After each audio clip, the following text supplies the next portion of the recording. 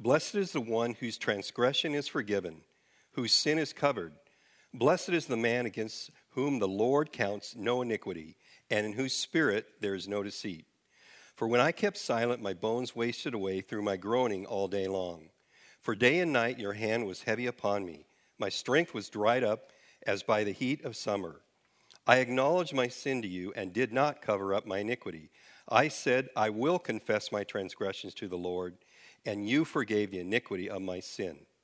Therefore, let everyone who is godly offer prayer to you at a time when you may be found. Surely in the rush of great waters they shall not reach him. You are a hiding place for me. You preserve me from trouble. You surround me with shouts of deliverance. I will instruct you and teach you in the way you should go. I will counsel you with my eye upon you. Do not be like the horse or a mule without understanding, which must be curbed with bit and bridle, or it will not stay near you. Many are the sorrows of the wicked, but the steadfast love surrounds the one who trusts in the Lord. Be glad in the Lord and rejoice, O righteous, and shout for joy, all you upright in heart. Let's pray. Father in heaven, we just come together and want to open up the perfect word of God. Open our eyes that we can see wonderful things in this psalm.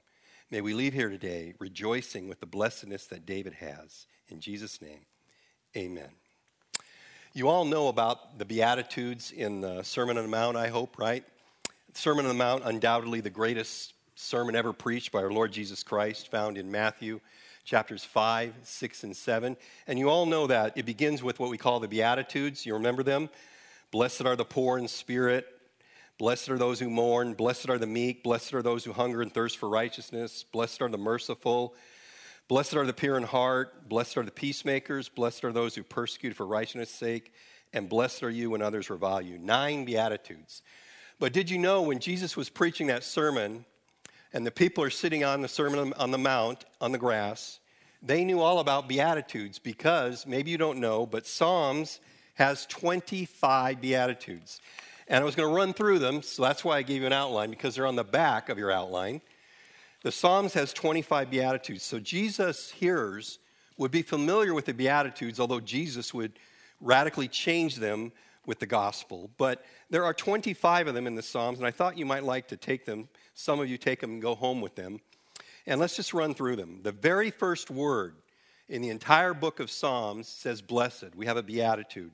Blessed is the man who walks not in the counsel of the wicked, nor stands in the way of sinners, nor seats in the seat of scoffers. The second one is Psalms 2:12, and it ends with, blessed are all who take refuge in him.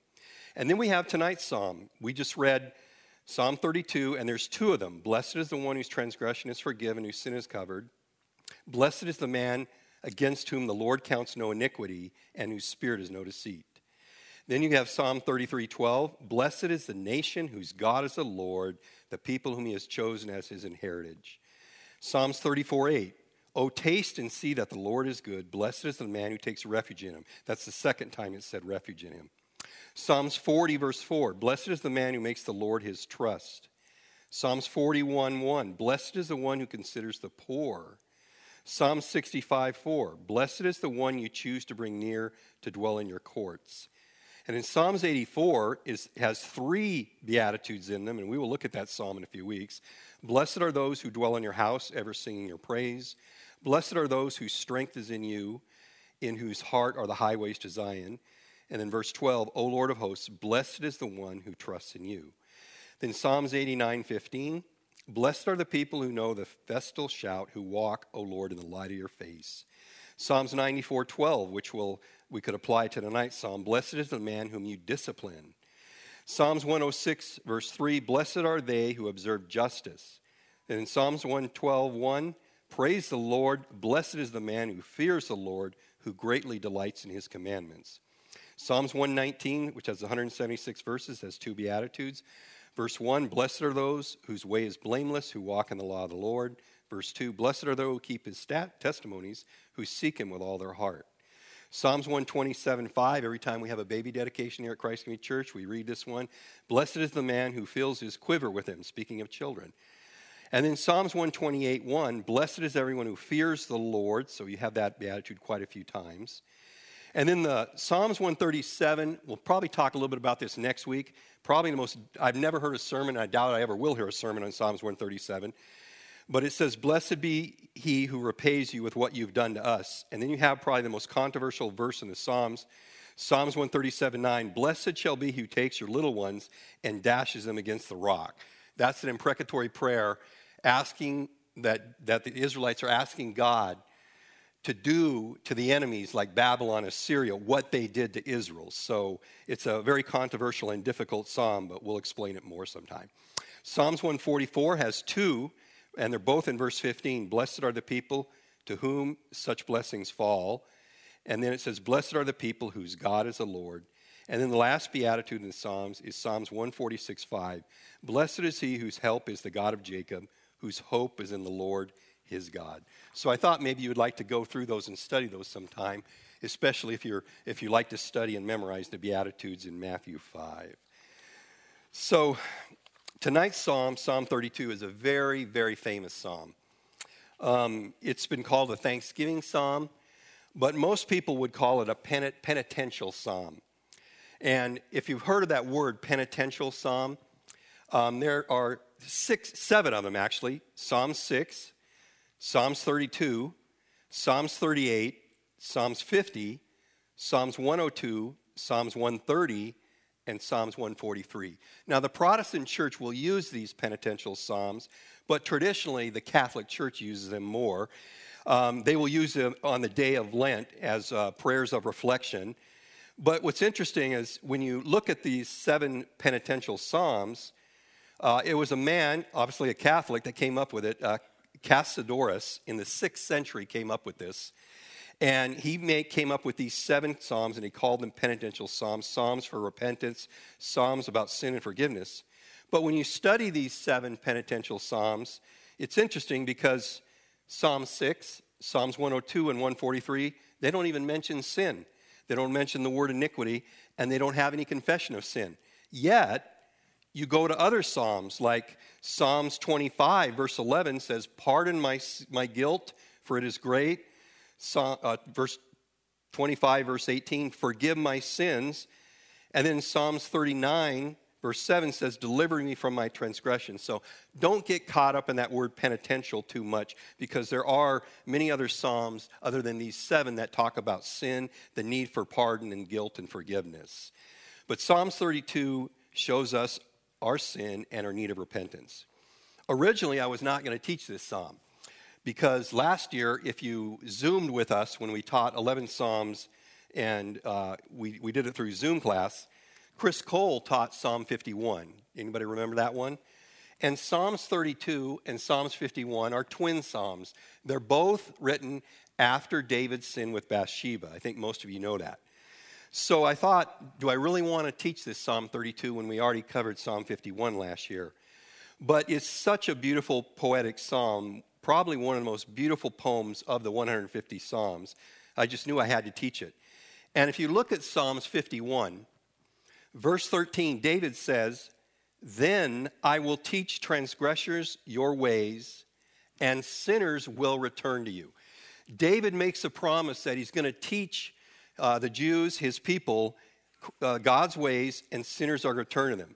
So Psalms 51 was written first, even though it comes after Psalms 32. And Psalms 32 is the teaching that David promises to fulfill in Psalms 51:13. This is a psalm that the Jews read on the most holy day, the Day of Atonement. This was St. Augustine's favorite psalm. When St. Augustine was near death, he was bedridden, he had it carved into the wall next to his bed so he could meditate upon it. Augustine liked this psalm, and he had a saying, the beginning of knowledge is to know oneself to be a sinner. The beginning of knowledge I'm sorry, I said it wrong.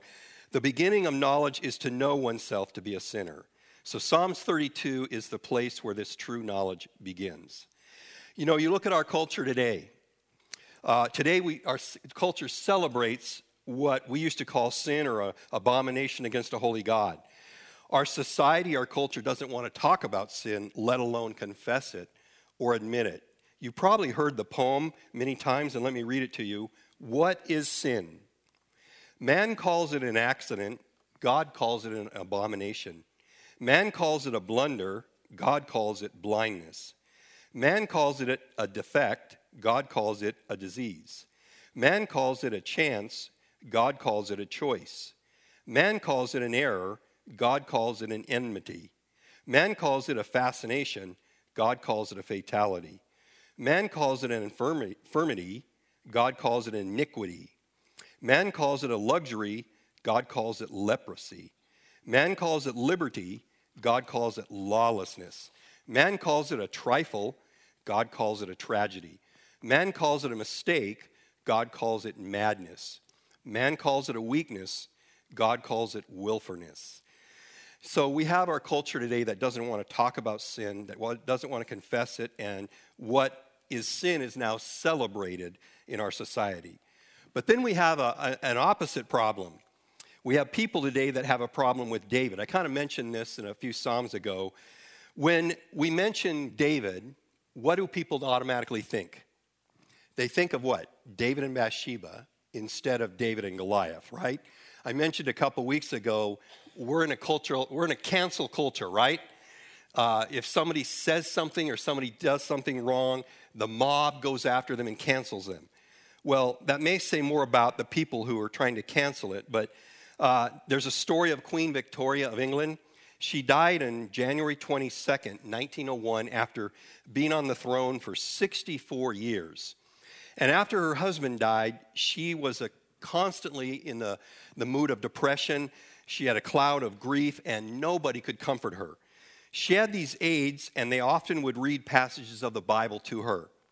And one of the ladies, her aides, tried to reason with the queen. And she said, "Your Majesty, instead of feeling morbid, you should rejoice. One day in heaven you will meet these great people from the Bible, Abraham, Isaac, Jacob, Moses, and David." The queen shouted, "No, no," replied Queen Victoria, "I will not meet David." That says a lot about her, but there are people like that. We say David and immediately think David and Bathsheba. Like the older son in the prodigal son story who refused to go into the feast. There are people who don't understand God's forgiveness. They don't understand his grace, his love for us. Psalms 32 records the experience that David went through when he faced his sins, when he confessed his sins, and he received the free gift of forgiveness from God. We have a superscription, so I usually begin with that. It simply says, a maskil of David. This is the first occurrence of this word, but it is used in 13 other Psalms. Psalms 32 is the first one, 42, 44, 45, 52, 53, 54, 78, 88, 89, 142. What does it mean? Well, commentators will argue about what it means. There are many words in the Psalms, in the superscriptions, that we really don't know, but most people believe it means an artistically molded song keeping with the principles of wisdom. So this is a psalm that David would write. He'd hand off to Asaph. He'd hand off to the sons of Korah, and they would put it to music. Psalms 47:7 says, "For God is the King of all the earth. Sing praises with a psalm." So it's an artistically molded song in keeping with the principles of wisdom. You have an outline tonight, so you can turn it over from the Beatitudes side. And you see there are 4 main points. Number 1, David's cleansing from his sin, verses 1 and 2. David's concealment of his sin, 3 and 4. David's confession of his sin, verse 5. And then we get into really the application, David's counsel about sin, verses 6 to 11. So let's look at point 1, David's cleansing from his sin. I already mentioned that the very first word in the entire book of Psalms is blessed, a beatitude. A beatitude, it means, a statement of blessing. That's all a beatitude means. And in Psalms 1:1, you have a blessing for the obedient. It says, "Blessed is the man who walks not in the counsel of the wicked, nor stands in the way of sinners, nor sits in the seat of scoffers." So that beatitude is pronouncing a blessing for the obedient. But here in Psalms 32:1, we have a beatitude pronouncing a blessing on the disobedient who have been forgiven. The happiness of the man in Psalms 32 is perhaps greater than the happiness of the man in Psalms 1 because his sins has been forgiven. His heart is white as snow, and he's full of joy. He has peace that God has taken his sins away, true joy. If you want to be blessed, you need to stay away from sin. You need to avoid it at all costs. You know, the New Testament has sayings like flee from sexual immorality, flee from idolatry, flee from youthful passions. But we know that David did not flee. He kept watching Bathsheba. He could have slept with any one of his wives. He had Abigail, who was a beautiful wife. He had many wives, but he didn't. He let the lust in his heart go after Bathsheba, and he sinned. So why is David blessed? Well, we have 4 reasons in the first 2 verses. Number 1, his defiance is forgiven. Number 2, his depravity is covered. Number 3, his defilement is not imputed, and his deception is removed. I don't think I need to rehash the story of David and Bathsheba because Lance has covered it many, many times here at Christ Community Church. But number 1, his defiance was forgiven. It says, blessed is the one whose transgression is forgiven. There are 4 reasons, 4 words. The first word is forgiven. The second word is sin. The third word is iniquity. The fourth word is deceit. So the first word is transgression. This emphasizes man's rebellion against the law of God. Man rebels. This is what makes sin so awful. And not that it's only a transgression against the people we hurt. Often when we sin, we hurt our wife, we hurt our children, we hurt somebody. But ultimately, we sin against a holy God. The second word is sin. And this word means to miss the mark, like an archer shooting and have the Olympics in a week, and they'll have archery. They're not going to miss. They're pretty good. But when we sin, we miss God's mark. We're short of the mark. And it wasn't archery. This word was used in archery in the ancient times, describing a person who shoots at a target, but whose arrow falls short. The target is God's law. And the sin described by this word is failure to live up to God's law. Number 3, we have iniquity. Blessed is the man whom the Lord counts no iniquity. This simply means corrupt, perverted, or twisted. The fourth word, and whose spirit is no deceit, means the act of being dishonest or misleading. It's the opposite of being sincere or true. So the psalmist uses 4-fold use of words for sin, it just emphasizes the entire spectrum of sin and guilt. One time I took an exercise, Galatians 5, you have the fruits of the Spirit. Everybody knows that, right? Love, joy, peace, patience, kindness, goodness. But before the fruits of the Spirit, there's the fruits of the sin, right? Well, there are about 9 or 10 of those in the New Testament. I won't take time tonight. But one time I went through and wrote them all out, and I counted 65 words for sin. You have adultery, slander, gossip, 65 words for sin. So these 4 words here simply describe the entire spectrum of sin and guilt. Not specific sins, but just sin. It was that great Puritan Thomas Brooks who says, Satan promises the best, but pays with the worst. He promises honor, but pays with disgrace. He promises pleasure and pays with pain. He promises profit and pays with loss. He promises life and pays with death. But God pays as he promises. All his payments are made in pure gold. Now, we saw 4 words for sin, but you also notice that in the first 3 words at least, they're followed by 3 corresponding terms on how God deals with that sin. So the first word we had was transgressions, and it says they are forgiven. This means the burden of sin is removed, or sin literally is taken off. God is willing to separate the sinner's transgressions and the guilt from the sinners. Before confession, it was a burden, but now God has lifted the sin off our shoulders. When we confess our sins, Psalm 103:12 says, God removes it as far as the east is from the west. Just a metaphor that means unlimited. And it also says in Isaiah 43:25 that God no longer remembers. There are people that, perhaps a woman who had an abortion or somebody who committed murder, they ask for forgiveness and they've genuinely repented and God has forgiven them, but they keep bringing up, they can't forget it. And sometimes, I tell them, God has forgotten those sins. You need to forget them, okay? Because he says he no longer remembers that. The second word here, talking about what God does with our sin, is covered. Now, this term will take us back to the Old Testament and the Day of Atonement. On the Day of Atonement, the high priest would come into the holies of holies. He would be carrying blood from an animal that had been sacrificed. He would go into the most holy place, and he would sprinkle that blood on the mercy seat of the Ark of Covenant. The mercy seat was the lid covering the Ark of the Covenant. And the blood was sprinkled there because it became between the presence of a holy God.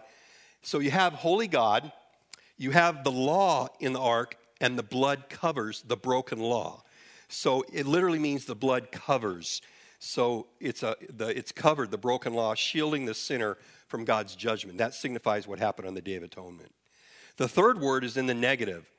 Our iniquity is not counted. It's an accounting term, literally. God does not count iniquity against you. Some translations would say God does not impute it to us.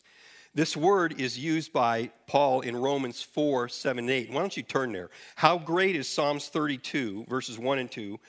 This psalm is so great that Paul is going to take these first two verses and he's going to use them in Romans chapter 4, verses 7 and 8. And you can see the translation isn't exact because in the New Testament, usually they would take the translation from the Septuagint, the Greek translation, not the Hebrew Old Testament translation. But when you look at Romans 4, Paul is going to explain how God writes our sin into Christ's ledger, and that God punishes Christ for our sin while at the same time writing forgiveness, righteousness of Christ into our ledger. There's a transfusion. And so it says there that Abraham, in verse 3, for what does the scripture say? Abraham believed God, and it was counted to him as righteousness. Now, to the one who works, his wages are not counted as a gift, but as his due. And to the one who does not work, but believes in him who justifies the ungodly, his faith is counted as righteousness. So what Paul is doing here is saying that salvation is through grace alone, through faith alone. You cannot work. Abraham believed God, and it was credited to him as righteousness. That's what got Abraham to believe in God, and that's why Abraham is in heaven. His faith, not his works. Then he goes on in verse 6 saying, just as David also speaks of the blessing of the one to whom God counts righteousness apart from works. And he quotes Psalms 32, 1 and 2. Blessed are those whose lawless deeds are forgiven and whose sins are covered. Blessed is the man against whom the Lord will not count his sin. So this is extremely important. Paul is quoting Psalms 32, verses 1 and 2, to show that the divine gift of grace is on the basis of faith alone and not works. It's incredible when you think about it because David was a murderer. David was an adulterer. Okay, he was a bad father. He did not finish well. Okay, he actually had 4 children die after that. 1 daughter raped by one of the sons, and 4 of his sons would die. But MacArthur says, in spite of the enormity of his sin and the utter absence of personal merit, David knew the blessing of imputed righteousness. David knew that God had forgiven his sins, and so do we. David's sins were cleansed. Is everybody here tonight, are your sins cleansed? You know, the Bible has bad news. Let me give you the bad news. You all know I love the bad news, good news, right? The bad news, Romans 3:23. All have sinned and fallen short of the glory of God. There is no one righteous, the Bible says. And Hebrews 6:23 says, for the wages of that sin that all of us do, God will pay us. God, you sin, you're all sinners. God will pay you for your wages of sin. And then Hebrews 9:27 tells us that after we die, we will face judgment. So there are 3 absolute truths, 3 bad news in the Bible: sin, death, and judgment. That's the bad news of the Bible. You have to tell people that first, not God loves you and has a plan for your life or something like that. And once they understand the bad news, that they're a sinner separated from a holy God, that they cannot do anything on their own merit to make themselves worthy to get into heaven. Their works will not get them into heaven. Isaiah 64:6 says that our righteous acts are like filthy rags in the eyes of God.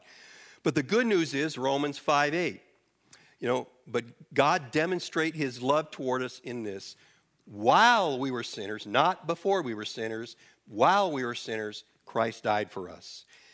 And Christ died for us. And then Romans 10:9 and 10 says that if you confess with your mouth that Jesus is Lord and believe in your heart that God raised him from the dead, you will be saved. For with the heart one believes and is justified, and with the mouth one confesses and is saved. That word justified there means you trust Jesus Christ, you make a decision to be a real born-again Christian, and Christ declares you not guilty of all past sins, all present sins, and all future sins because of what Jesus Christ did on the cross. That's what Paul is teaching here. And then Romans 5:1 says that we have been justified through faith. We have peace with God through our Lord Jesus Christ. Our sins can be forgiven because Christ has forgiven us, and we're not at enmity. We're not enemies of God. We have peace with God. Let's move on to point 2, David's concealment of sin. Now we're going retro. Now we're going back to the story of David and Bathsheba. What happened before the blessing was that David was under the discipline. He was under the heavy hand of God. And we have 2 points here. 1, he suppressed his sin. And number 2, he suffered for his sin. He simply says, for when I kept silent. You know the story. David thought the sin was concealed. They came and told David, Bathsheba's pregnant, King David. No problem. Got a bunch of wives, got a bunch of kids with those wives. Just takes another wife. We'll have another kid. Nobody will know. And even if anybody knows, and I believe Ahithophel, who I talked about in Psalms 3, Bathsheba's grandfather, I believe he knew. But you don't go and challenge the king, right? You'll lose your head if you do that. David is not in a good place here. He's in sin. So I don't believe anybody's going to go, hey, David, you're a sinner, right? So I don't think Ahithophel then would rebel with Absalom and try to kill David. So nobody's going to go to the king. It's a hush-hush thing, right? So David remains silent, maybe 9 months of the pregnancy, maybe up to a year. Proverbs 28:13 says, whoever conceals his transgressions will not prosper, but he who confesses and forsakes them will obtain mercy. Charles Spurgeon said, God does not permit his children to sin successfully. Oh, sin may be pleasurable for a moment, but there are consequences for that sin. That sin will find you out, and God, you will not prosper, is what the Bible says. So David suppressed his sin. He kept silent. He thought he got away with it, right? And then point 2, he suffered for his sin.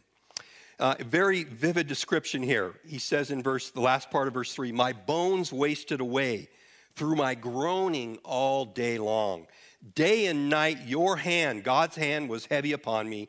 And the example is his strength was dried up like the heat of summer. You know, it's been 90 degrees, up to 100 degrees. And if you're out there in that heat, you're going to just feel wiped out, right? So maybe up to 9 months to 1 year after the murder of Uriah, David kept silent, but he paid the penalty. He paid the price. He suffered for it. There were threefold consequences of his unconfessed sin. 1, physical suffering. He was a physical wreck. He describes his body as the hand of God, as his bones being wasted away. He was not physically well. I'm pretty sure that he did not write any of his 73 Psalms while this was going on. He wasn't close to God, so I'm pretty sure I'm taking liberty on that. Number 2, not just physical suffering, he had emotional suffering. Can you imagine David walking around the kingdom? Will I be found out? Do they know about it? I imagine Ahithophel looking at him, knowing, maybe he didn't say anything to him. David would be worried. Will I be found out? The looks. That's what happens when you're in sin and you don't confess it. You worry that someone will find out about your sin. And number 3, and most important, spiritual suffering. He had a defiled conscience. His conscience was guilty. He was not close to God. He wasn't worshiping. He wasn't writing psalms.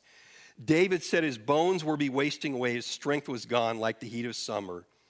He reasons, of course, that it was the hand of God upon him, the discipline of God. You know, it says in 2 Samuel 11:27, when the morning was over, this is after he found out that Bathsheba was pregnant, David sent and brought her to his house, and she became his wife and bore him a son. And the very next line says, but the thing that David had done displeased the Lord. Anytime we sin, it displeases the Lord. When we sin, we wish that God would ignore our transgressions, but God cannot do that. He's a holy God. Today, a criminal, even a murderer, could get away with murder with a good lawyer, trip up the jury, bribe the jury. You can get away with it, but not a holy God in heaven. In his court of law, he will find out the guilty and he will sentence them. God wants us, though, to confess before we do that. But don't we often do the same as David does by not coming clean? Don't we often try to cover up our sin, conceal our sins, or justify our sins? Francis Schaeffer, that great Christian philosopher, said, "I have come to the conclusion that none of us in our generation feels as guilty about sin as we should or as our forefathers did." Our culture is changing, right? Today we have excuses about sin. It's just a small sin, right? Little lie. It's not a sin like David's adultery or murder. I'm not a murderer like David. And then we say, everybody is doing it anyway. Premarital sex, living together, everybody's doing it anyway. And then we have the husband who wants to leave the wife. Well, I deserve to be happy, right? We have that. And then we have people that will blaspheme God, and they'll say, God's going to forgive me anyway, so why not do it? You know, James 4:16 says that we are to confess our sins to one another. We are to pray for one another that we may be healed. So in James 4, there are people that are sick because they're in sin and they're not confessing that sin. 1 Peter 3:7, if a husband is abusive to a wife, it says that God will not hear his prayers. And there are a lot of husbands in this world whose God is not answering their prayers because they are not treating their wife the way God wants them. We're going to get to Hebrews 12, I don't know when, maybe next year, on Sunday. And that is a whole section about the discipline. I think discipline is used 5 or 6 times. And it's pretty simple. If you are a child of God, you will face discipline if you sin, okay? Proverbs 3:11 and 12, interesting, is a psalm that David's son would write. Solomon says, "My son, do not despise the Lord's discipline, or be weary of his reproof. For the Lord reproves him whom he loves, as a father in a son whom he delights." If you are a Christian today, but you sin, or you won't confess that sin, or you try to hide that sin, or you try to conceal that sin that David did, there will be discipline from the Lord. Your sin might be pleasurable for a moment, for a short time, but there are consequences. If you conceal your sin, there will be suffering. Let's move on to verse 5. And this is the heart of the gospel. This is one of the most beautiful verses in the Bible. David did something here that often we are reluctant to do, and that is to confess our sins publicly. He's writing this publicly, publishing it as a hymn to the sons of Korah or Asaph, that this will be sung in the temple so generations to come will know about David's sin, but they'll also know the blessings of forgiveness. So he's instructing his congregation here. He says 4 things here. Remember, though, before he says, number 1, he acknowledged his sin. He says, "I acknowledge my sin to you." No excuses, finally, no concealment. He admitted he was guilty. And then number 2, he says, he uncovered his iniquity, and I did not cover up my iniquity. You remember the story, what happened? Nathan comes to David. This is right before the baby is going to be born. David has been suffering for 9 months or maybe more. And you remember the beautiful story. Imagine being the guy that has to go to King David and say, no, you can't do this. God sent me. You know, David could have their head taken off. And that's why I don't think anybody was willing to challenge David. But God sends Nathan. And Nathan is a very wise man. And he comes up, I think through the inspiration of the Holy Spirit, with probably the greatest parable in the Bible. Do you remember the parable? There were 2 men. One was rich, one was poor. The rich man had a lot of sheep and flocks. The poor man had 1 ewe lamb, 1 baby lamb. And the baby lamb lived in the house. The kids played with it. They loved that lamb. So one day, a traveler comes to the rich man's house, and unbelievably, the rich man, instead of taking one of his hundreds or thousands of sheep, goes and takes the poor man's lamb, kills it to feed the traveler. So imagine David listening to this, and imagine Nathan trembling, trying to tell King David. King David almost goes ballistic, right?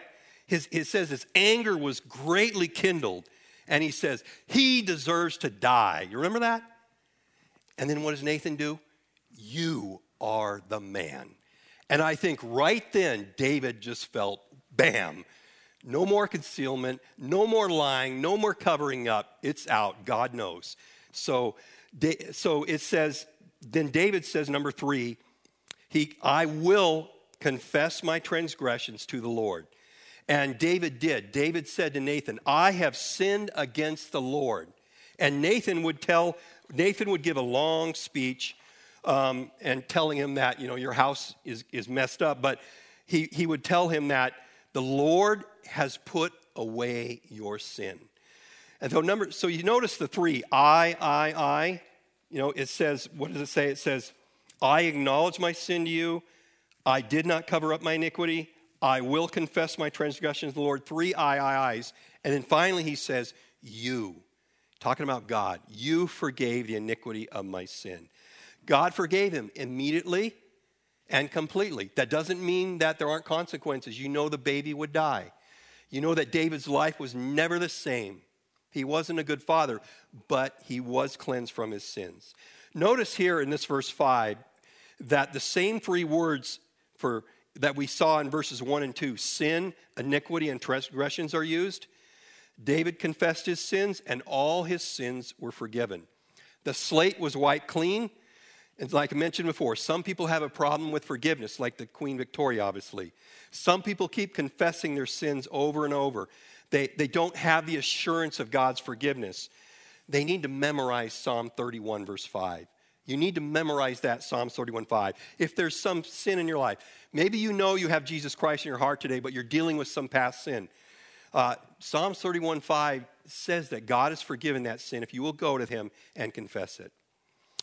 Remember the story of the prodigal son in Luke 15? I kind of mentioned it before. I think Lance calls it the parable of the loving father. Remember the son goes to the father and he gives this speech, Father, I don't deserve to be called your son. The son cannot even finish the speech before the father's saying, bring the ring, bring the robe, kill the fatted calf. That just shows you the heart of God, the love of God, the compassion of God, yearning to forgive before the prodigal son can even finish his speech that says, Father, I'm not worthy to be your son. This is David. David had blessedness because he's forgiven. Paul Washer has said, the mark of a true believer is not sinless perfection, but a new repugnance of sin. That means hatred of sin. A greater sensitivity to sin, a more vehement zeal to fight against sin, a humble contrition because of sin, and a willingness to confess sin. So we have looked at David's cleansing from sin, David's concealment of sin, and David's confession of sin. Now let's look at number 4, David's counsel about sin. You notice verse 6 begins with therefore. So when you see a therefore in the Bible, you have to ask, what is that therefore? Well, it's verses 1 to 5. So now he says therefore, and here is where in Psalms 51:13, David says, I will teach transgressors your way. Here's the teaching in verses 6 to 11. And I have one point there. David promised to teach us what he learned from this sinful affair with Bathsheba. He is begging sinners to confess their sins and return to follow the Lord. David learned the hard way. From 9 months to a year, he learned the hard way. He does not want the Jews he's talking to, or he does not want us to learn the hard way. So David's counsel is in verse 6 to 11. I used to work in the business world, and we had a saying, the 5 P's of the business world, and they were proper, planning, prevents, poor performance. Okay, we had a banner. Well, here you have the 6 P's of David's counsel. Now, they don't really go together, but number 1, verse 6, prayer. He says, therefore, let everyone who is godly offer prayer to you at a time when you may be found. David wants everyone to experience the joy he's found as a result of his confession. He says it's a day of opportunity, a day when God may be found. 1 John 1:9, I hope you all have that verse memorized, right? You all have that verse memorized? What does it say? If, it's emphasis on if we confess our sins, he, God, is faithful and just to forgive us our sins and to cleanse us from all unrighteousness. So that verse there, and then Jude 1:20 says, but you, beloved, building yourselves up in your most holy faith and praying in the Holy Spirit. David wants them to pray, especially about the forgiveness of sins, not to hide sin, not to conceal sin, but to confess our sins. He says, the next sentence, surely in a rush of great waters they shall not reach him. Last week we talked about Psalm 29. There was a reference to Noah's great flood. Here you have another reference to the great flood of Noah here, and it deals with judgment. One translator, one commentator said that David is exhorting sinners to call on Yahweh in a time of finding, in a time of acceptance. One who finds forgiveness will have nothing to fear when the flood of divine judgment is poured out. In that day, the forgiven will find Yahweh to be a rock of refuge. But God's grace will not last forever. The day of judgment is coming. On that day, it will be too late to repent and find forgiveness. So that's what the rush of great waters means. There's going to be a great judgment, not a flood like Noah's flood. In fact, it'll be fire when the world is destroyed. So prayer, we need to keep close accounts with God. We need to talk to God throughout the day. Let me give you an illustration. I'm almost ashamed to tell this one, but I will. I have a camera in my car now. It's a dash cam. And so we all have these in Thailand. Thailand, if you get in an accident, you have to have a dash cam to prove your case. You don't really hear, but there's fraud here, and I was in an accident recently in my Nissan, so I put a dash cam in my good car. So one Sunday, I'm coming to church. It's a Sunday morning. I put my tie on, put my suit on. I get in the car, and I turn on Chris Tolman, and he's singing Christ Alone, and I'm driving up Via Verde, going to church to worship God like you would all come. And as I'm coming up Via Verde, there's a bike lane. And there are 4 bicyclists, but they're not 1, 2, 3, 4. They're 1, 2, 3, 4. And it's a 50-mile-an-hour road, and I was forced out of my lane, crossed the double solid lane, and luckily I was able to get over. A car came over. I wasn't too happy. And I said something I shouldn't have said. And so I got to church, and while I'm in the parking lot, I replayed the cam. And so imagine hearing In Christ Alone music and then hearing me, I didn't cuss, but I didn't say something. But I'm thinking, I can't even get to church without sinning. The dash cam exposed my sin because I forgot and I had said something. Well, we all have a dash cam in us, don't we? If you have Jesus Christ in your heart, that dash cam is called the Holy Spirit. And one reason you know you're born again and know you're saved is because when you sin, the Holy Spirit will convict you of that sin. If you say something to your wife or you get mad at your wife, I know I need to say, I'm sorry, honey. I had a bad day. I lost my temper. Please forgive me. You have a dash cam in you called the Holy Spirit, and we need to pray for forgiveness. Number 2, verse 7, protection. This is the beautiful verse that I think, man, I used to listen to Amy Grant like 40 years ago, but she wrote a song called You Are My Hiding Place. Do you remember that song? I think Selah and different groups have taken that song now. But this is where they got that wonderful hymn, You Are My Hiding Place. But notice he says, you are a hiding place. You preserve me from trouble. You surround me with shouts of deliverance. Notice that in verses 3 and 4, David was hiding from God. Now, in verse 7, David is hiding in God. He is eternally secure with God. He knows this. He knows what he did was horrible. And he's not ashamed to try to teach us about it. But he knows his sins are forgiven. He knows he will see God someday in heaven. And this beautiful verse, as I said, is where we got that song.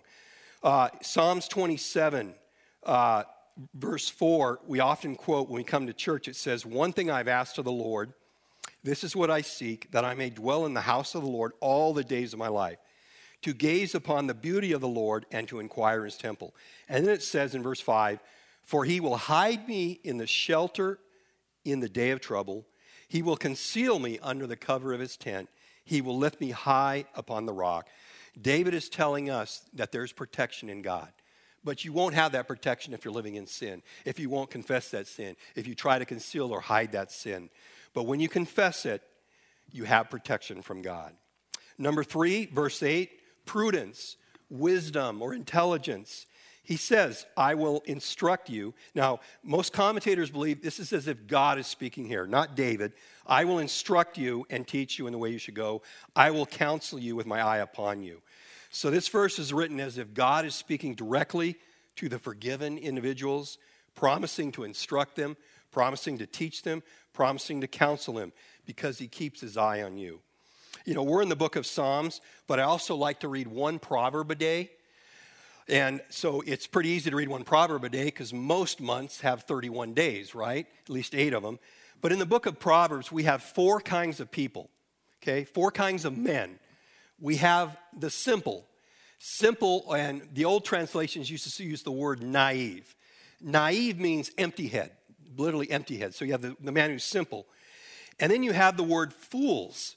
And that word's used, I think, 68 times in Proverbs. I think simple is used 15.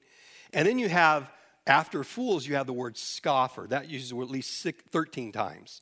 And then, of course, you have the goal of what mothers and fathers are to teach their children, what wisdom or wise. And the word wise is used 59 times in Proverbs, and wisdom 45. So do you get what the Proverbs is teaching? You have a naive, empty head, a baby. The baby is empty. Their head is empty of knowledge. As they start to grow up, it is the parent's responsibility to fill that head with wisdom, with knowledge, with godly knowledge. Not necessarily the youth pastor, not necessarily the Sunday school teacher, certainly not the school district, but the parents. But if the parents do not fill that empty head, that simple head with knowledge, there's a great chance that child, that simple child, will become a fool.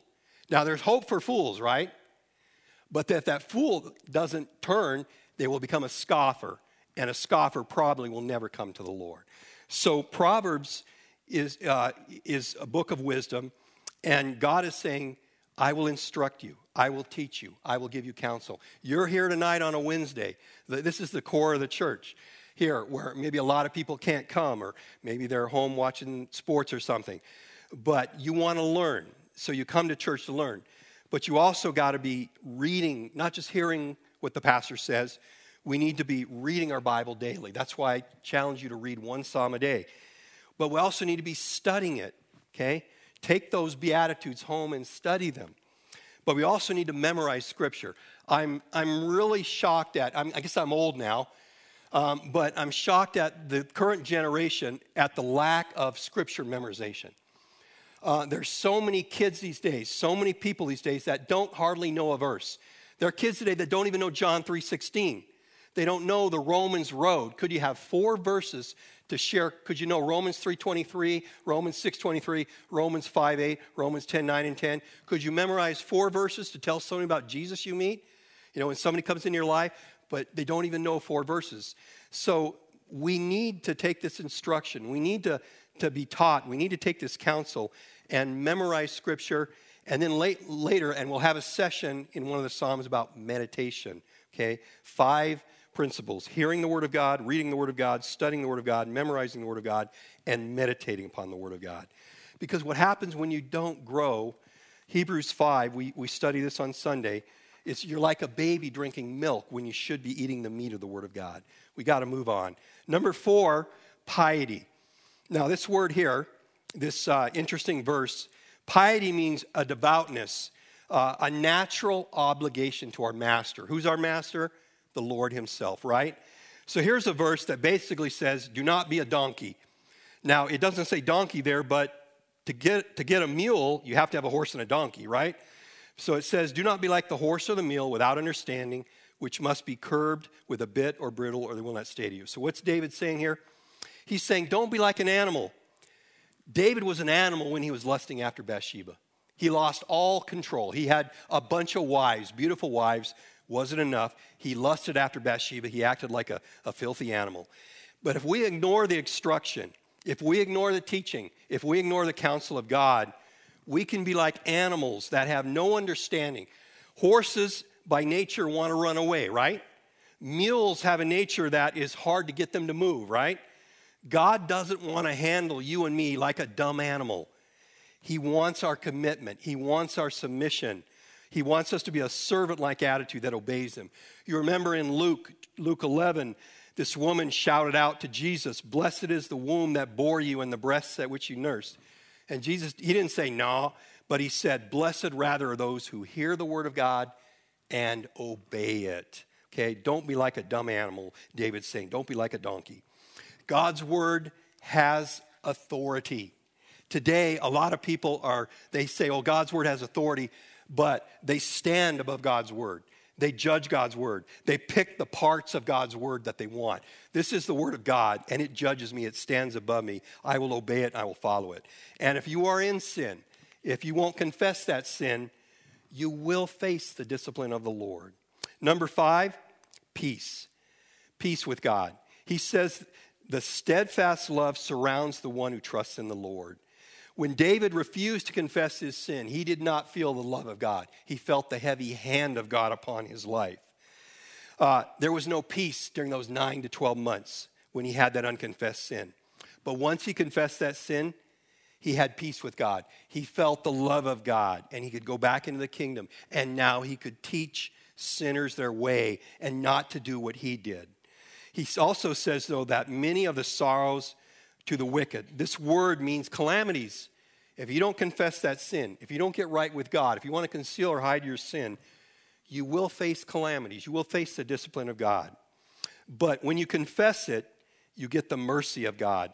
This word, steadfast love, is used 123 times in the Psalms, including 26 times in the 26 verses of Psalms 136. And let's look at the last, number 6, pleased. Notice how the Psalms, all the Psalms that we've looked at so far, they all end with just a wonderful verse, don't they? He says, be glad in the Lord and rejoice, O righteous, and shout for joy, all you upright in heart. So he ends with 3 wonderful words, glad, rejoice, and joy. Why? Because his sins have been forgiven. This is a murderer. This is an adulterer. Even the gross sins, God has forgiven him. God has wiped the slate clean. Our God is a forgiving God. He's a compassionate God. He's a loving God. You know, more I think of it, forgiveness of sins is the greatest gift that God could give us, isn't it? I don't deserve it. We don't deserve it, but he gives it to us. David has a clean heart, and he knows joy again. He didn't have joy for those 9 months. But now he has joy, and now he's rejoicing. Now he's shouting out. Now maybe he's singing this song in the temple when they put this song to music as they would with the 150 Psalms. Once we were called sinners, but now we're called blessed if you have Jesus Christ in your heart tonight. So don't leave tonight without seeing me or seeing Roger if you have any questions about your security, about unconfessed sins. And to next week, we're going to look at a different type of psalm, one that's not popular, often misconstrued, an imprecatory psalm, Psalm 40. And we will answer the question I brought up when we studied the first psalm. How do we pray for President Biden? How do we pray for Kamala Harris, Vice President? How can we pray the imprecatory prayers that the psalmist prayers? I'll answer that question next week.